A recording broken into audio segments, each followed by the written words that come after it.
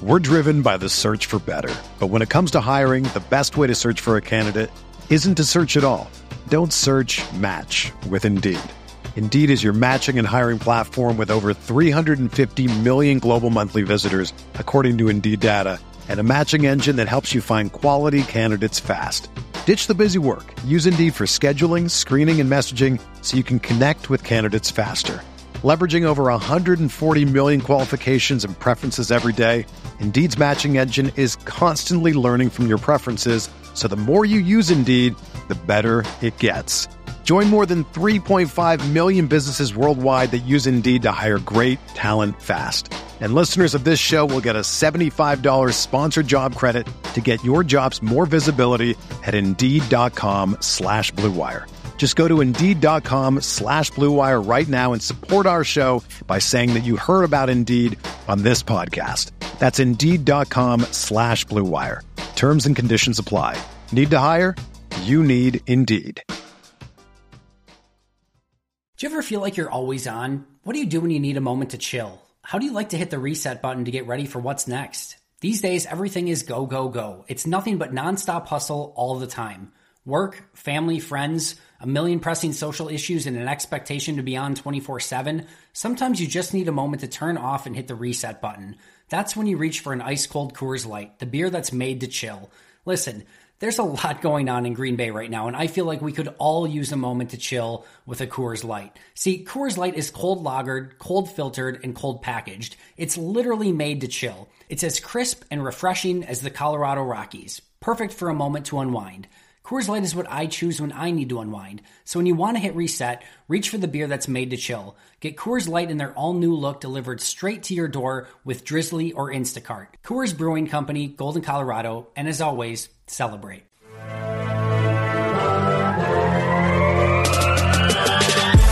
"20 minutes a day, 365 days a year. This is the Pack-A-Day Podcast."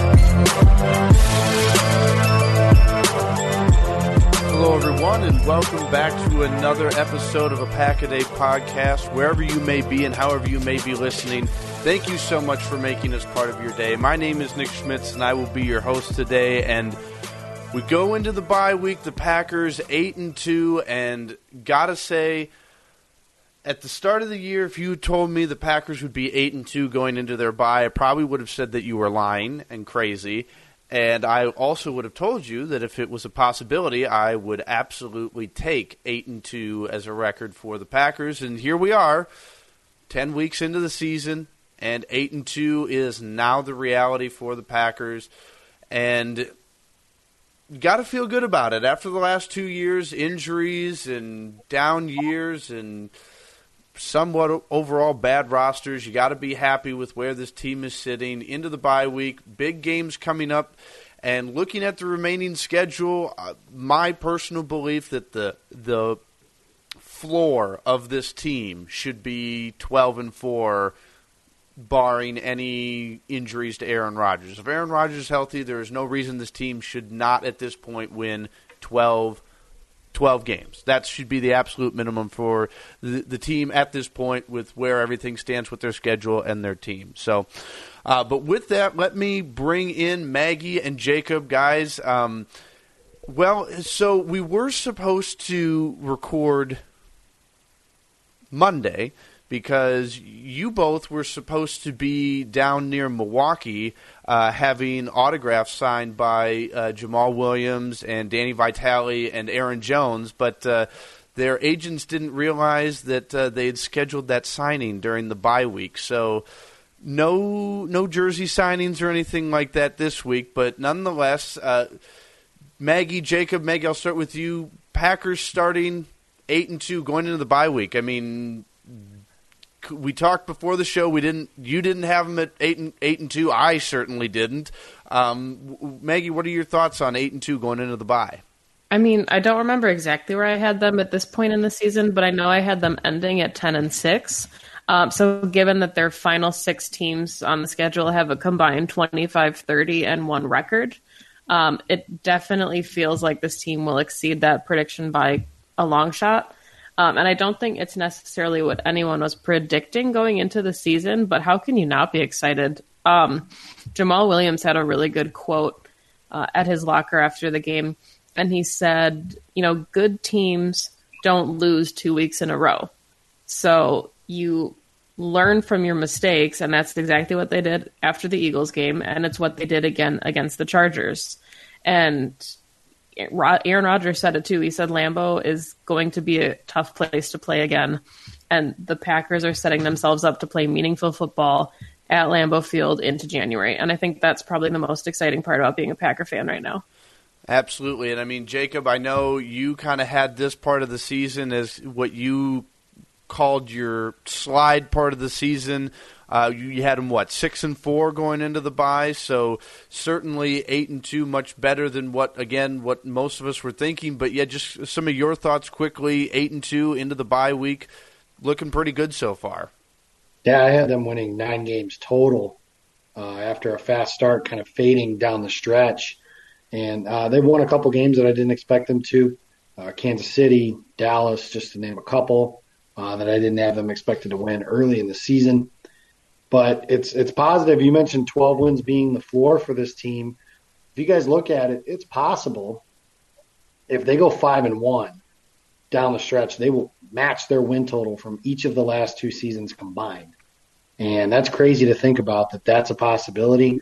I don't think anybody, the most optimistic Corey Behnke-esque Packers fan, couldn't have told you that he thought the Packers were going to go 13-3, 12-4 in his wildest dreams. I think a lot of us, even on the optimistic side, I think Maggie said she had them at 10-6. I said that, they could win 11 games, make the playoffs. I think we're talking about a team, and I know there's flaws, and I know I had this conversation kind of all day on Twitter today, but there's flaws with the team. They certainly could have some of those flaws exposed and be a one and done. But I also think that there's a possibility that this team is a Super Bowl contender. They can win in a variety of ways. They can win with Aaron Rodgers playing like an MVP level that he is. They can win by ramming the ball down your throat with Aaron Jones and Jamal Williams. They can win with a suffocating defense that gets after the quarterback with Za'Darius and Preston Smith, ball hawks on the back end like Jair Alexander and Tramon Williams. And that's crazy that he's still intercepting passes for the Packers. But here we are. The Packers, yes, they have their flaws. They have some questions that need to be answered. Can they stop the run well enough when it gets into January? Do they have a second receiving option that can get open if teams start to double and triple Devontae Adams? Yes, those things are all valid. But after watching the last 2 seasons, which were incredibly depressing for separate reasons on their own, this team is a lot of fun. Maggie, you and I can speak to this, having been in the stadium. That atmosphere on Sunday was absolutely electric. It's one thing for me. It's the first time this year I got to see it. It's one thing for me to watch the team do the D train and all the celebration stuff after a turnover on the TV. It's a completely different thing to see it in person. This team is having fun. This team is excited to play together.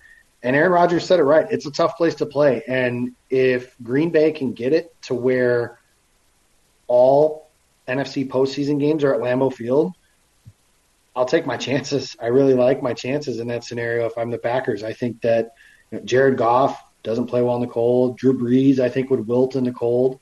Russell Wilson, the Seahawks might be a little scary in that scenario, but you got to feel good about getting a chance at getting them at Lambeau Field if that's the case. 8-2, it's a lot of fun, and I don't really want to explain it too much. I just want to enjoy the ride.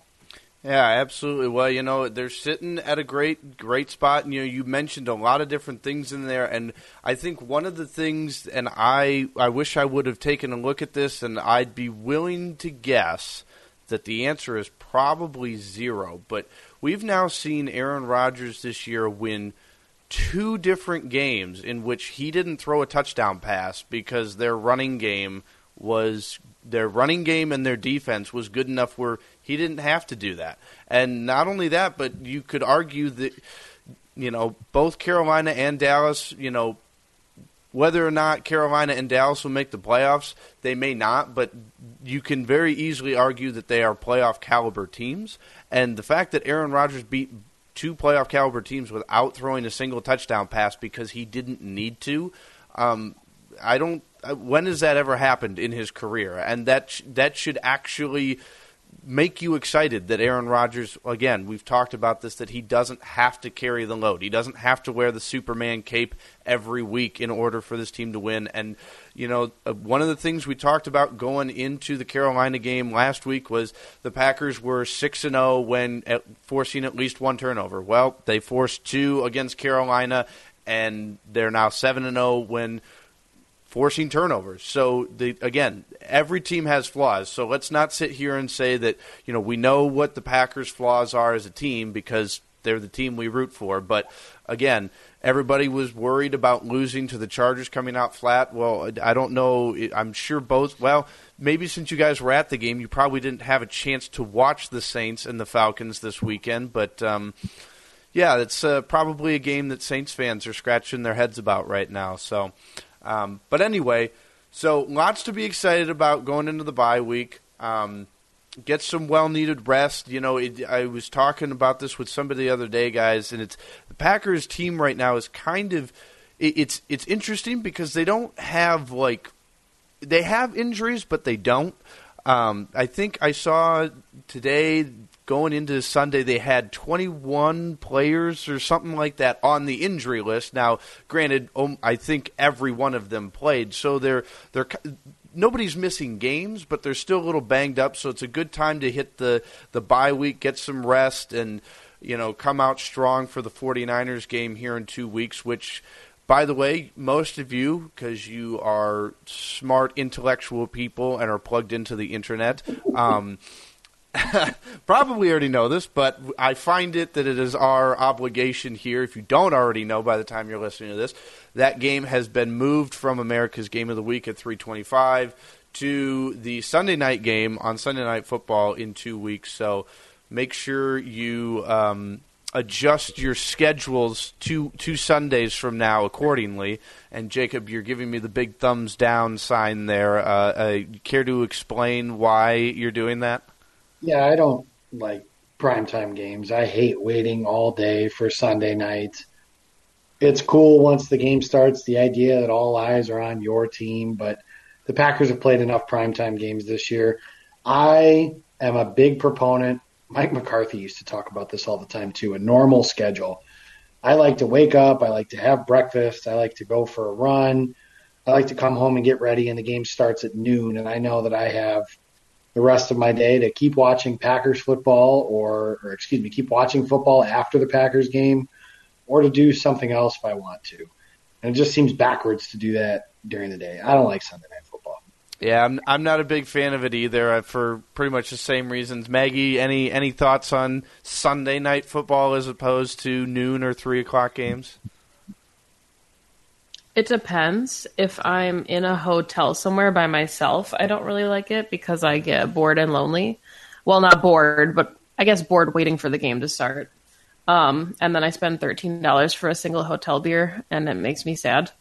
But if I'm with a bunch of people, then I don't mind the night games because, we just put on football for the entire day. And then it kind of shows you where, how everyone else did, so you know what the Packers are going into before the game starts. So when I'm alone, hate it.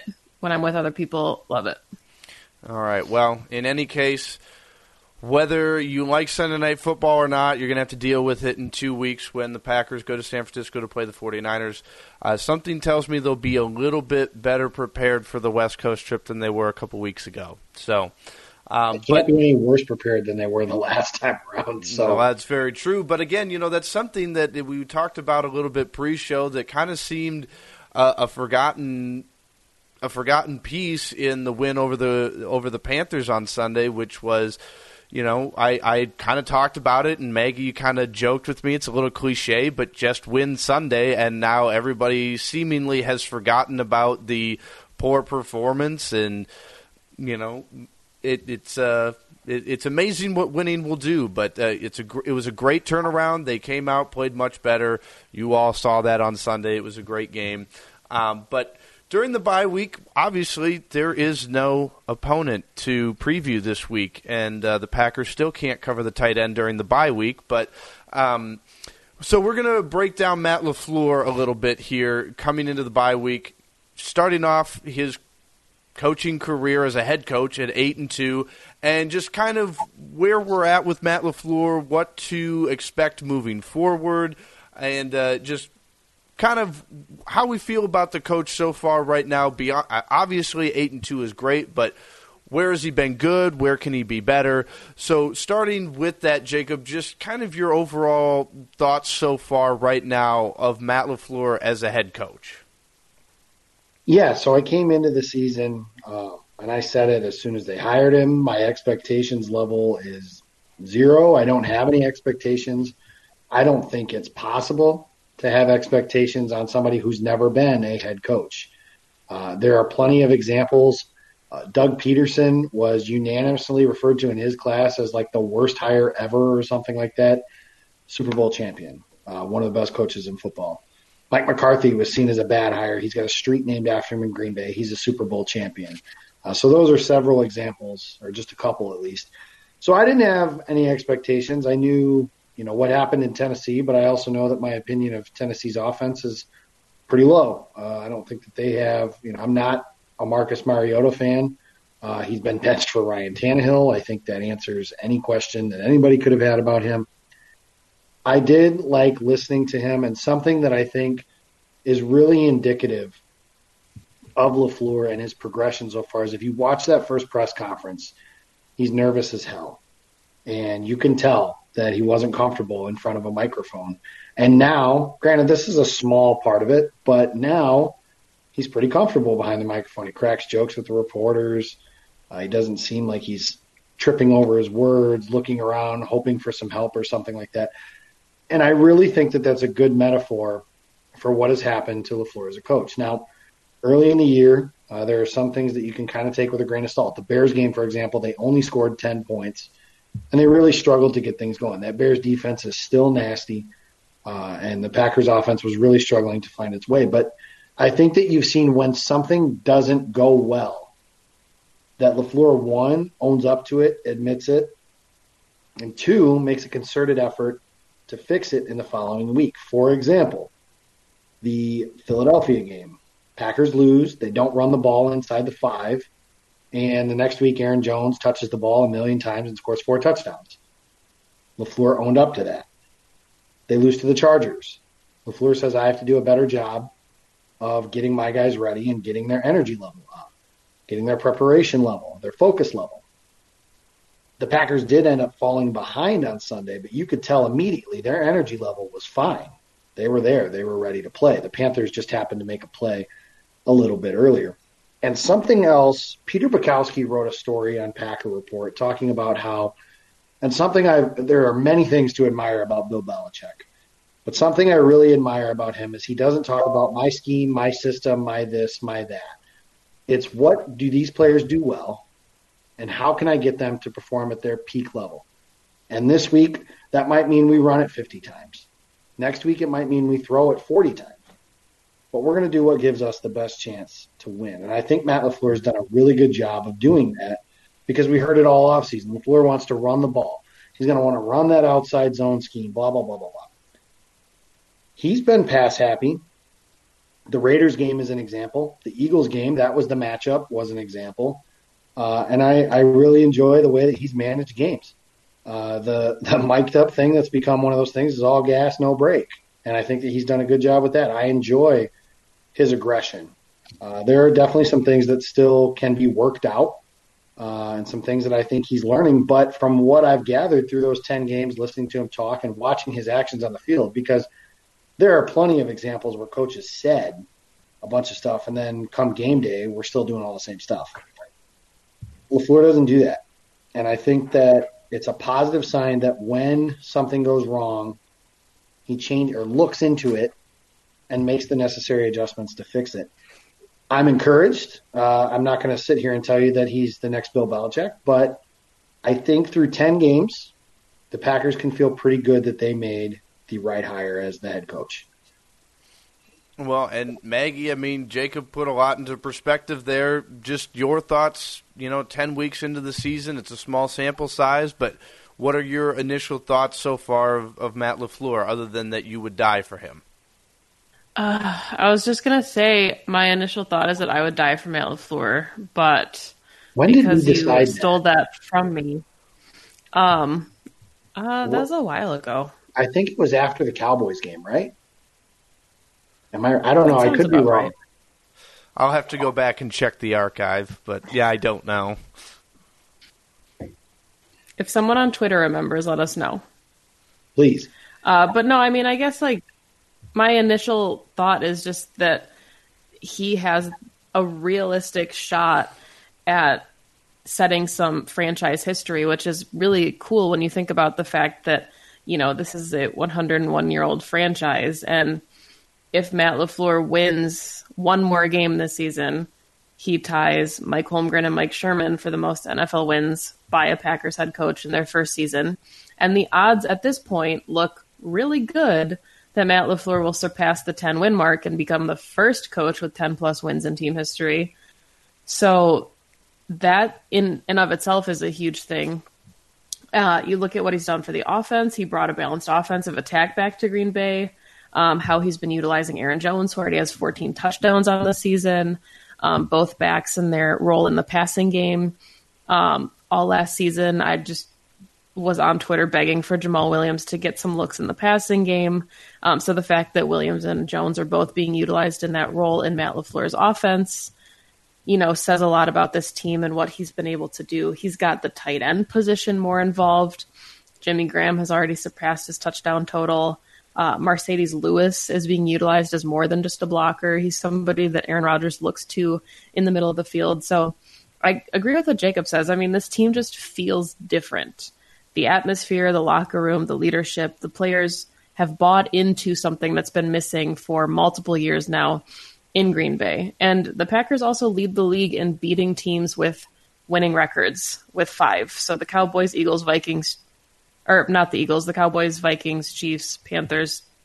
But this is a good team, you know, and Matt LaFleur continues to make adjustments each week to prepare for the next opponent, look at what works, keep doing what works, adjusting what doesn't work. And that's really all you can ask for from a first-year head coach is the ability to fit his offense, fit his defense to his players rather than trying to fit his players into a team. It's the whole, you know, square peg, round hole kind of thing. And Matt LaFleur does not do that. And that's already something that's been really impressive with his short time in Green Bay. Well, you know, you both bring up very interesting points about, you know, what he's willing to do, making it so, putting his players in the best positions to succeed, not asking them to do things that they're not good at, which is obviously something that, as you know, as much as I respect Ted Thompson, that was not something he was very good at. He was very much a general manager that said, hey, here's a player, make it work. So it is very different to see in Green Bay, seeing that. I do want to talk, though, about, you know, and it's one instance that I can think of, and I know, Jacob, you and I kind of talked about this a little bit on Sunday, and it's – and because I feel it does matter, and what your opinion is not necessarily important. It's more what you kind of take away from the decision, which, and again, I don't mean to just pick on this one. It's coaches do it all the time around the league, but on Sunday at the end of the half, Matt LaFleur decided to go for the touchdown instead of taking the 3 points.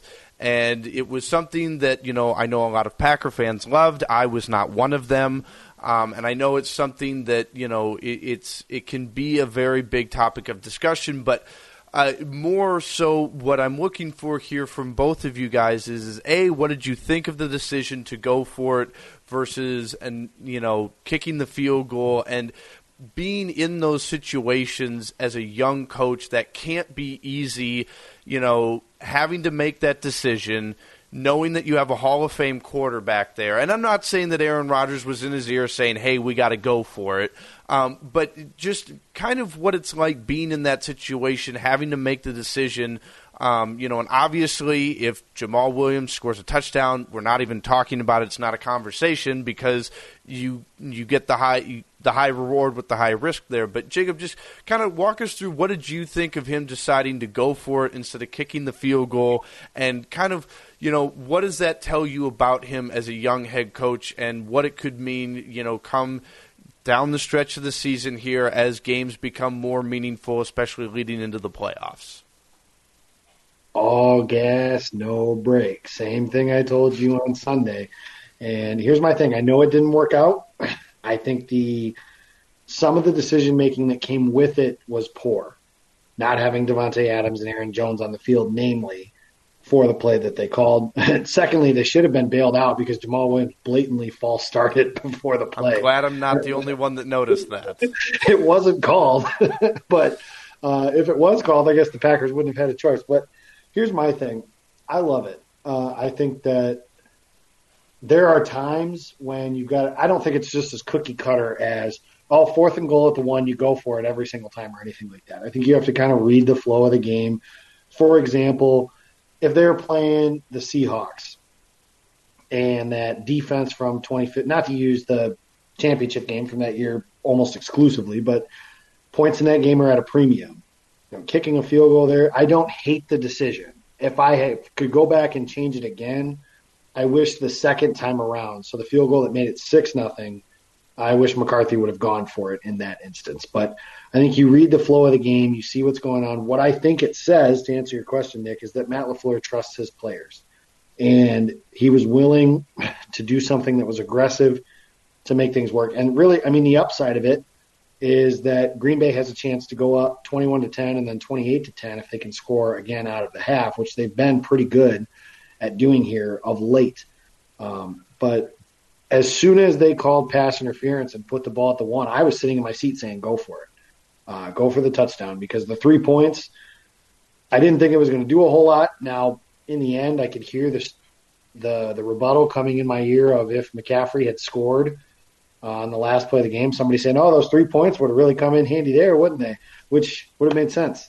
But that being said, I think that the coach trusts his players. I think the coach trusts his offense. And it was another example, though, of him making an adjustment. He said, looking back on it, I don't like the play call. Now, my initial thought on that is, well, you're the one who made the play call, so if you don't like it now, then why did you like it then? But beside the point, willing to look at the situation objectively, make an adjustment, and the next time the Packers will have a better call. But the process, I was all for. Go for it. Put your foot on your throat. You're at home. You're the better team. You're at Lambeau Field. Step on their throat before they even get a chance. And you can have a chance there, too. What's Green Bay's biggest weakness? Running defense. If you go up 28-10, Christian McCaffrey's impact in that game is over as a runner. So I liked it. I liked the fact that he said after the game that he would do it again. He just would call something different. But, yeah, overall, I'm all for it. Step on their throat.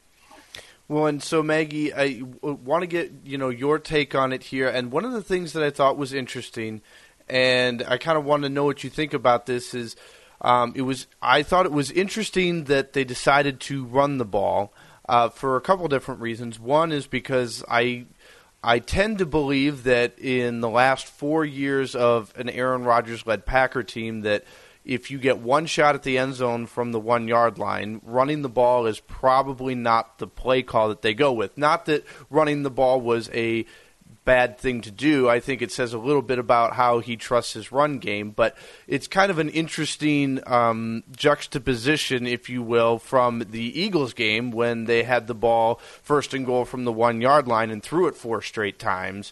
So what did you think of the call, and especially the fact that they decided to run the ball instead of put the ball in Aaron's hands and throw it for a potential touchdown?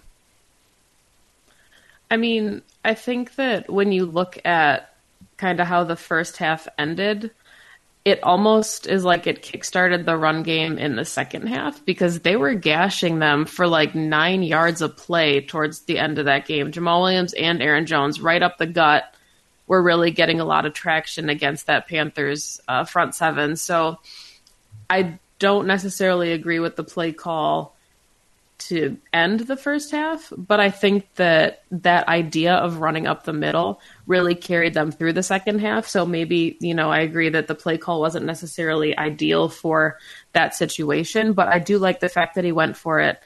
Just like, Ron Rivera and the Panthers going for 2 after they scored their touchdown. If they kick the extra point and then Christian McCaffrey gets in on the goal line with 4th and 0, they kick a field goal and they kick an extra point and everyone's going to overtime. So in those moments like that, you can't fault the head coach for thinking that they're foot on the gas going to win a game.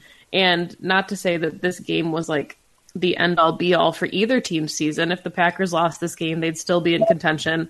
The Panthers are definitely still in contention, but you can't fault a head coach for making a decision to try and put his team in the best position to win the game.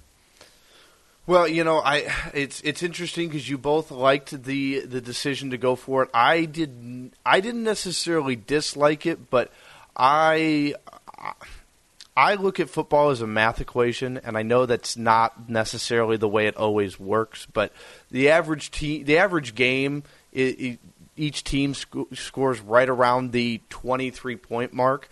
So I look at it as you got to score about 24 points in order to win most NFL games. So I look at it as if you can get to 17 points, that means you only need to score roughly 7 points in the second half to get to what I would call, quote, the magic number of points you need to score every week. So, I understand the idea. I understand the aggression, but I also don't like the idea of, in the first half especially, I don't like leaving points on the field, and I know not everybody agrees with that, and I know it's, again, this is not an indictment of Matt LaFleur. They won the game, so it's not like we're questioning it, but it is interesting because I'm sure a situation like this, something similar, is going to rear its head near the end of the season, and it's just interesting to see how LaFleur is approaching these situations, and obviously, like you both said, and I would agree, fully with what you guys said about, every situation's different, and, if it was a different team, if the flow of the game was different, and I even talked to a lot of people that said that probably the deciding factor for LaFleur going for it was the fact that he knew he was getting the ball to start the second half, where if he maybe wasn't getting the ball to start the second half, he would have said, no, just give me the points. So, but nonetheless, real quickly here, we want to get to a green and golden to wrap up the show here, but real quickly, before we get to that, just give me your overall grade so far, 10 games into the bye week, 8-2. What is your letter grade for Matt LaFleur so far? Maggie, I'll start with you on this. I would die for Matt LaFleur, so A. All right, short and sweet.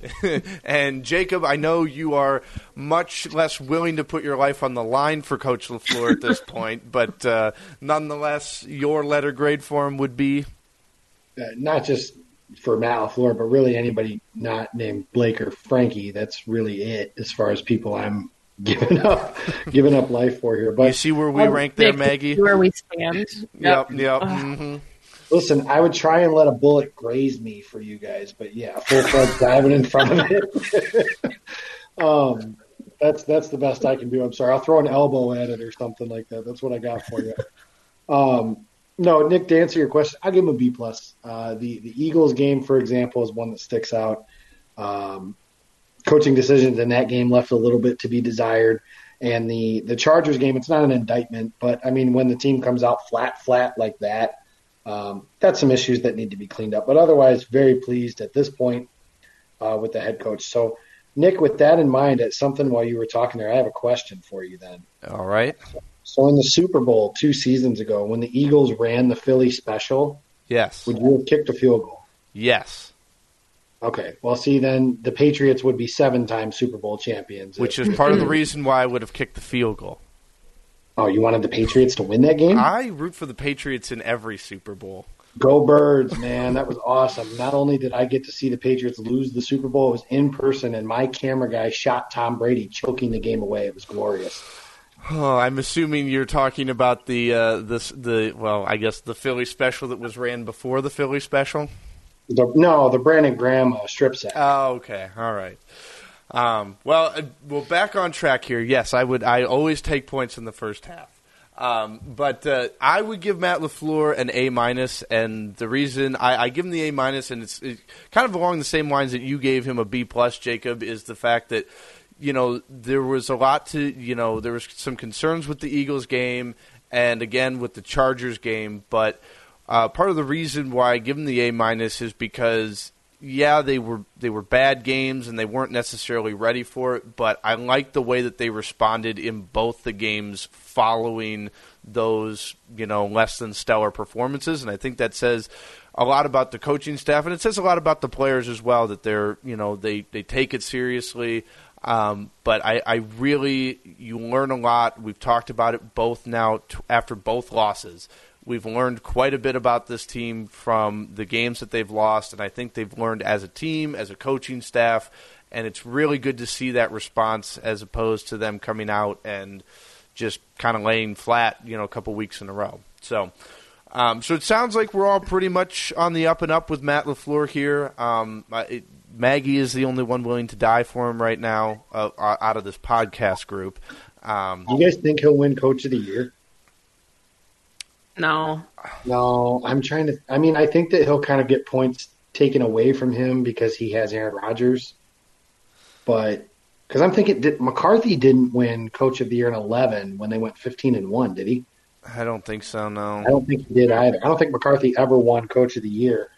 And they had some years where he definitely could have. Until Sunday's action, I thought like Frank Reich or somebody like that, because obviously Belichick's always in the conversation. Right now, I guess maybe John Harbaugh with the way they've done with. I would say Harbaugh. The other one I would keep an eye on just because it's actually kind of impressive when you think about their season. Depending on how the Raiders season turns out, John Gruden could very much be in that conversation, given the fact that all that craziness of the offseason, the fact that they are where they are at right now is way beyond impressive. So, all right, well, let's wrap up here quick, guys. Let's give our green and golden. Again, we are giving this to a player that could use a hug and a puppy after a particular play or maybe a particularly less than stellar game. This was an idea that my wife came up with after Mason Crosby's 5 missed field goals last year against Detroit. So we have a couple of candidates this week. Maggie, you want to give them out here? Well, my vote for the green and golden was Jair Alexander because he missed on a couple interceptions, and one likely would have been not only the game closer, but a pick six. So he's played kind of on hot and cold, back and forth.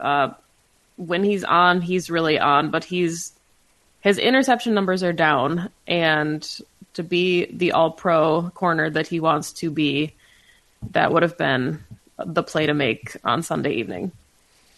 And Jacob, the other green and golden? Jair Alexander's dropped interception caused me to teach the children behind me at the game some new words because I'm an awful, awful person with a potty mouth. But that being said, my green and golden goes to David Bakhtiari, who we mentioned, and I didn't even talk about it when I talked about the fourth down play. But not only did Jamal Williams false start, but Bakhtiari completely whiffed, just flat whiffed on his block. And if you think about, on paper, the way Elton Jenkins has played this year, running behind Jenkins and Bakhtiari feels like ultimate advantage Packers, and it just wasn't. And it hasn't been. I'm not saying he's been poor, but hopefully this hug fixes his back, his neck, whatever it is that's going on with him, because David Bakhtiari does not look like the all-pro left tackle we've come accustomed to playing. Absolutely. And the other two honorable mentions are the Smith Bros this week. And I know, before anybody rips my head off, they're honorable mentions, and it's not because they had bad games, but they both did have one bigger than the other, but they both had offside penalties on the last drive that came in at crucial moments. Preston Smith's offsides extended the drive in what would have been the game-winning play for the Packers, but just a little bit of a hug, a little bit of a puppy love over the bye week, and no more jumping off sides. We don't need any D Fords in the playoffs here. So, oh my God, we're still mad. Shade. And we play D4 next week, so maybe that's an omen. Hey, there you go. Well, and something to keep an eye on. I know I don't know about you guys. I was very pained to root for the Seahawks the other night on Monday night, but ultimately had to do it. Got the win. Got to close some ground on the 49ers there. So I don't know. I was rooting for an asteroid. Well, that one never seems to win. Well, you got the next best thing. Both of them playing on a short week and had to play a full overtime period just to decide a winner. So that could. And we didn't get a stupid tie out of it. That was actually the one thing I was sitting there thinking the entire time. It's like you got two of the best teams in the league and probably the greatest game of the season so far, and it's going to end in a stupid tie because the NFL can't figure it out. But anyway, I digress. Well, let's wrap up here quickly, guys. Maggie, if people want to follow your work, follow you on Twitter, how can they do that? You can find me on Twitter at Maggie J. Loney, Loney, and I also write for Cheesehead TV. And Jacob, if people want to find your work, follow you on Twitter, how can they do that?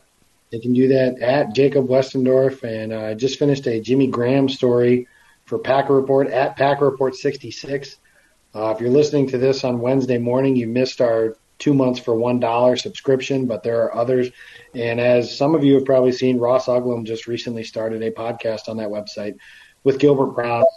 If nothing else, for listening to Gilbert Brown consistently call Ross Uglum as Ugg. That sounds amazing. And if you want to follow me on Twitter, you can follow me on Twitter at SportsSmitty.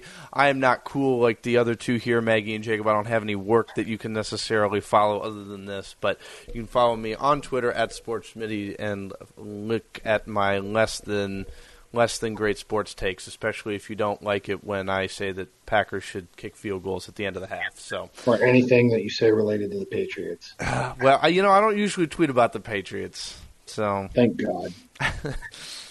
Well, with that, everyone, thank you so much for listening. Make sure you're liking and subscribing to the Pack-A-Day Podcast on your favorite podcasting platform, and make sure you're following the Pack-A-Day Podcast on Twitter at Pack-A-Day Podcast. With that, thank you so much for listening, everyone, and as always, go Pack Go.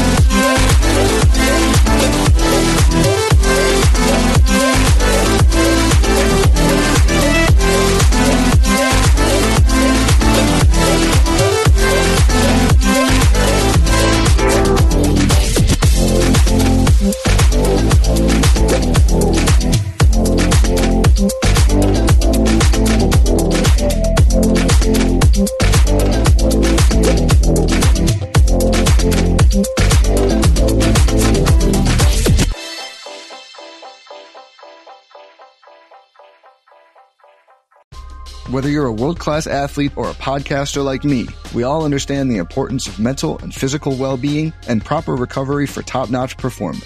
That's why I'm excited that Unified Healing is sponsoring this podcast. Unified Healing is a new and super innovative global network of wellness centers powered by Energy Enhancement System, or EE System. If you haven't heard of the EE System, you'll want to listen up. This technology promotes wellness, deep relaxation, purification, and rejuvenation. In hundreds of locations across the globe, access to a center is easy and affordable. Interested in experiencing the EE System technology for yourself? Go to unifiedhealing.com/bluewire to learn more and find a center near you.